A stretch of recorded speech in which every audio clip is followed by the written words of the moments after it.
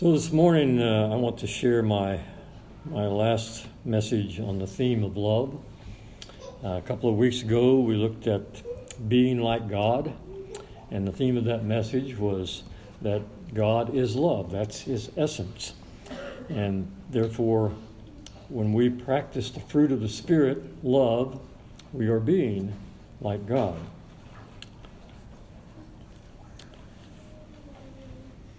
Then last week we talked about the power of love, and that message focused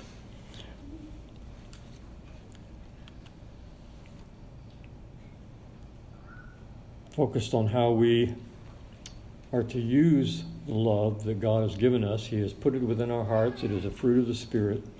It is our choice to use it, and that when we use it, amazing things can happen. People can be changed. And because we all have free will, sometimes the people that we express the love of God to, they are not changed because that's their choice. But when we express the love of God, when we use that ability that God has given to us, there's one thing that definitely will happen, and that is that we will be changed. And the more we practice love, the more it changes us. And hopefully at some point it becomes so natural we don't even think about it. It just becomes who we are. Now today we're going to look at an aspect of love that sometimes we kind of dismiss because it doesn't seem right sometimes, or it doesn't seem possible. And yet, when we look at the love that God displayed in Christ, we're confronted with a truth, which we must, once again, as those created by God with free will, we must choose to act upon. So we're going to look at that this morning. And before we do that, let's go to our Heavenly Father in prayer. Our Heavenly Father, we come to you once again this morning to consider your word and the great truth that you have given to us, even as Jesus spoke there in Matthew. Father, this is not easy for us, and yet it is necessary for us. And I pray that you would speak to us this morning, encourage us, motivate us, challenge us, help us to be the people who in fact love, regardless of who it is. And we ask it in Christ Jesus' name. Amen. His name was David. He was born May the 19th, 1931 in Hammond, Indiana. Now David kind of followed in the footsteps of his grandfather and his father and became a minister. He studied at Central Bible College in Springfield, Missouri. And after his ordination in 1952, David took a pulpit in Phillipsburg, Pennsylvania, sort of in central Pennsylvania. And in 1958, during his ministry there, he had the opportunity to read an article in Life magazine. And the article was about a group of teenagers who were members of the Egyptian Dragons gang in New York City. They were on trial for murder. Later, in an interview, David explained that the article impelled him to go to New York to try to help these gang members. In fact, he got there while the trial was going on.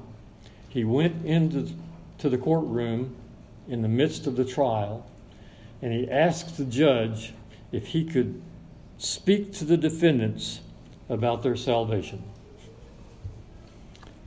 The judge ejected him from the courtroom. But not long afterwards, David settled in New York, and he began to work with the young addicts and the juvenile delinquents in Brooklyn. He started a church in Times Square, a church he called his place. And there he reached out with the love of God to the kinds of people that most churches look down upon judgmentally. In doing so, many, many hopeless young people were turned from the darkness of their lives, from the ugliness of their lives, to the Lord Jesus Christ. While he was ministering there in New York City, he started a program that he called Teen Challenge. And eventually, Teen Challenge centers were opened all across the country in a lot of the big cities where they had problems like this. Large cities where young men and women were lost in drugs, prostitution, crime. He eventually wrote a book about what God did in the streets of New York City, and the book was entitled The Cross and the Switchblade. They even made a movie about it. His name was David Wilkerson. At the age of 79 in 2011, he was killed in a car wreck down in Texas. But David Wilkerson's ministry, Teen Challenge, is still reaching out to troubled teens.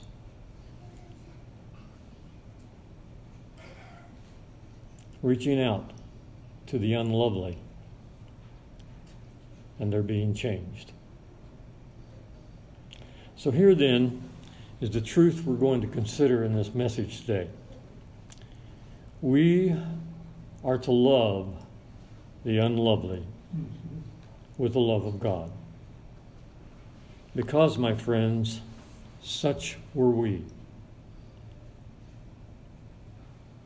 before the love of God reached into our hearts and changed us. Now, my approach this morning is going to be a little different. Usually in my messages, I sort of have an outline with 2 or 3 or 4 points that I expand upon. But this morning, I simply want to tell you some stories and then offer some observations. Here's my first story.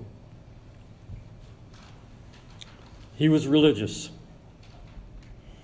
In his circle, he was the cream of the crop. He knew all the rules by heart, and he kept all the rules, and he was proud of it.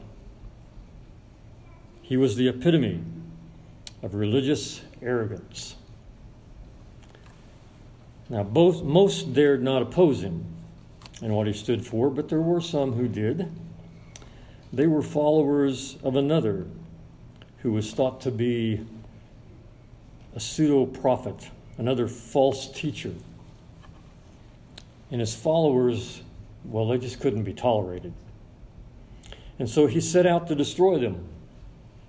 He hunted them down. Now, he would not do the dirty deed himself, but he would stand to the side and hold the coats of those who did and applaud the death he oversaw. He was religious. He was self-righteous. He was doing what had to be done to preserve his self-righteousness. To those of the way, the followers of the teacher, he was a demon. He was anathema to all they believed. He was a murderer, a hater of what was good and right and just. He was to be avoided at all costs. He was the epitome of all that is ugly about sin. He was a killer of those who dared to follow Jesus. His name was Saul of Tarsus. the enemy of God. But observe, Saul, the enemy of God, the killer of Christians, so sure in his own mind of his goodness, so blinded by his self-righteousness, he did not see the ugliness in his heart. He did not see the depths of his sin. He was lost in sin's darkness. He knew only hate. He did not understand that his hate was actually destroying him. But then it happened. It was just another day in his life. Another day where he was lost in a dark reality of his own making. Another day that he was doing the only thing he knew to do. He was living a false sense of well-being that depended on his doing what he had programmed himself to do. But on this day, everything would change. The darkness of his light would be overcome by light. A light so bright that it literally blinded him. It blinded him to all he thought was right, and instead opened his eyes to what was truly right. His self-made reality was washed away by the true reality. He had struck down others with his hate, but on this day, he was struck down by something more powerful than hate. Something that washed away the darkness of his heart. On this day, the ugliness, the hate, the world he had created for himself was changed forever. On this day, something touched his heart. It was something more powerful than anything he had ever imagined. It overcame all his hate, all his self-righteousness. It washed away the ugliness and brought something beautiful.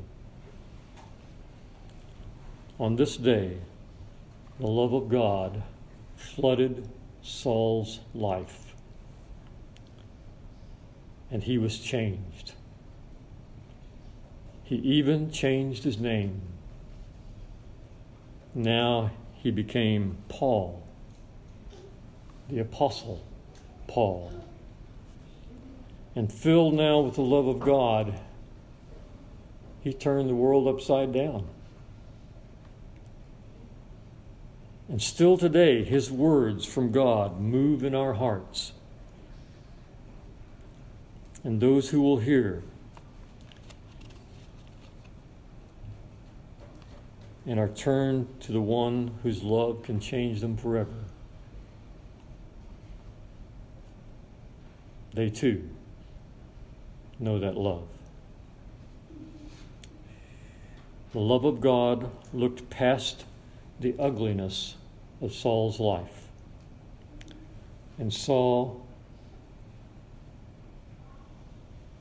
his beautiful creation. God looked past the ugliness of Saul's life and saw his beautiful creation, his child, the one for whom he died. Here's my second story. He was a teenager, not unlike so many others, searching, not knowing he was searching. In a world that didn't seem to care, he sought something. He didn't know what, but he needed something. Something that would give him a feeling, a good feeling. He wanted to be alive. He wanted to be filled with feelings that lifted him out of the emptiness he saw all around him. He searched, and they found him. They had what he was looking for. It would lift him up. It would bring him a sense of well-being. It would create a world for him, a world where he could stand tall and look down on everything that rattled around meaninglessly in the rest of the world. He took what they offered, and a whole new world was his. But he didn't know what kind of world he was creating. He didn't know it would consume him, overcome him. He didn't know it would bury him in its empty reality. He didn't know it would steal his life and hold it hostage.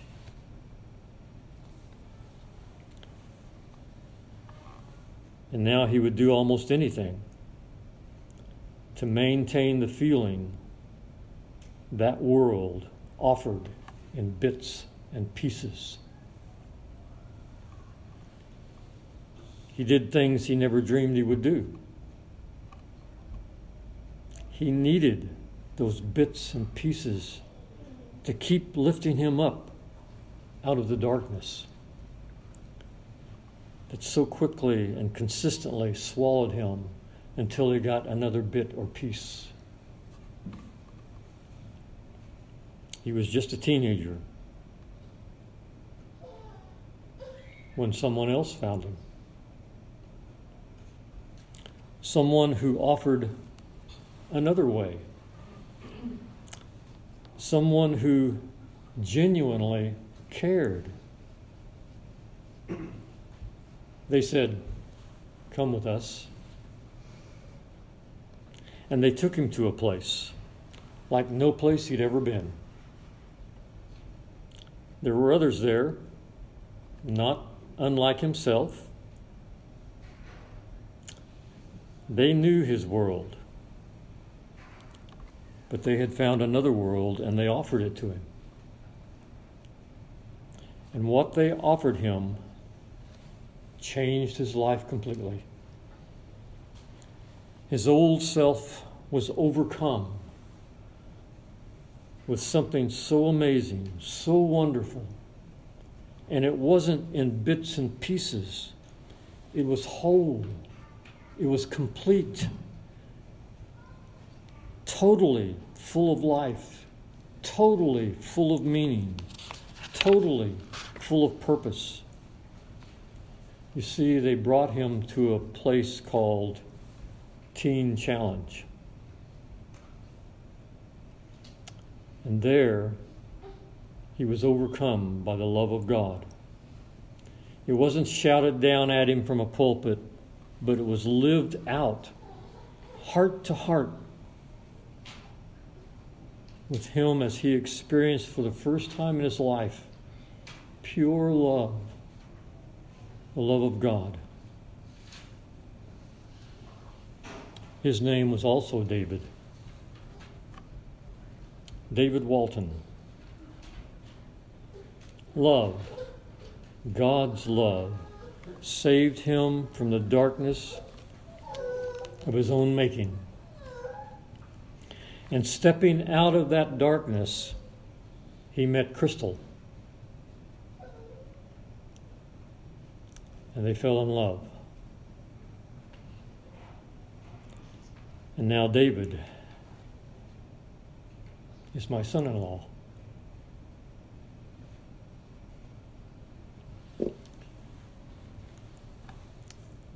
And I love him.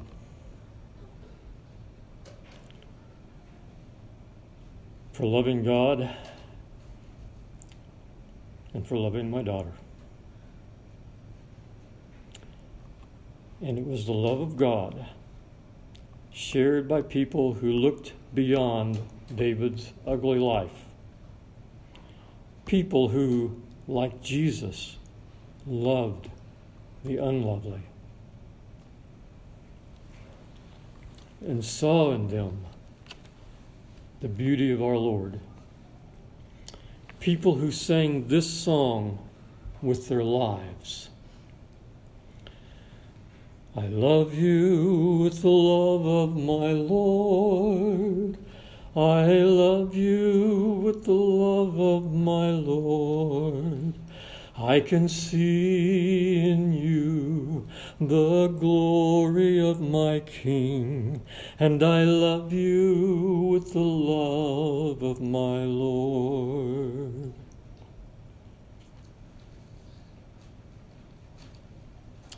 There's another story, and it's still being written. And it is the story of you and me.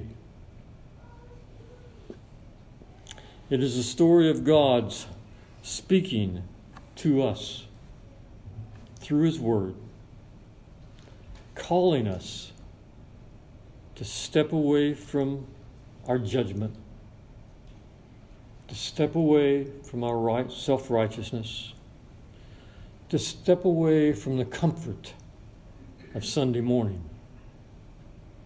to step away from the ease of songs and Bible knowledge, and to start living that Bible knowledge. Start being Jesus to everyone. Calling us to love the unlovely, to see the beauty of Jesus in them.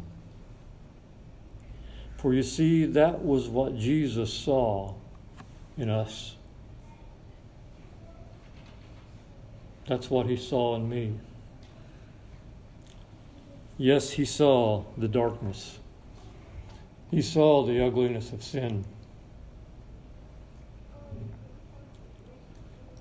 And seeing it, He spread His arms on the cross and He took us in.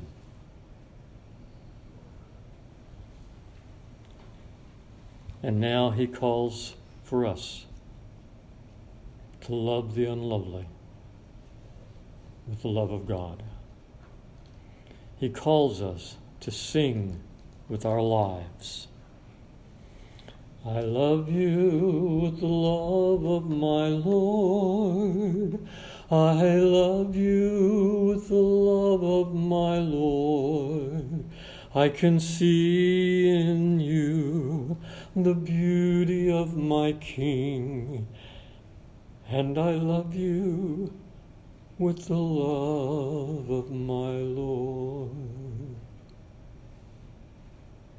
God in heaven, help us to see the unlovely, but to see beyond the ugliness, and to see the beauty, your creation, your child. Help us to love them, Father, the way you have loved us. Help us, Father. We ask it in Christ's name. Amen. Our song of dedication, Love Through Me.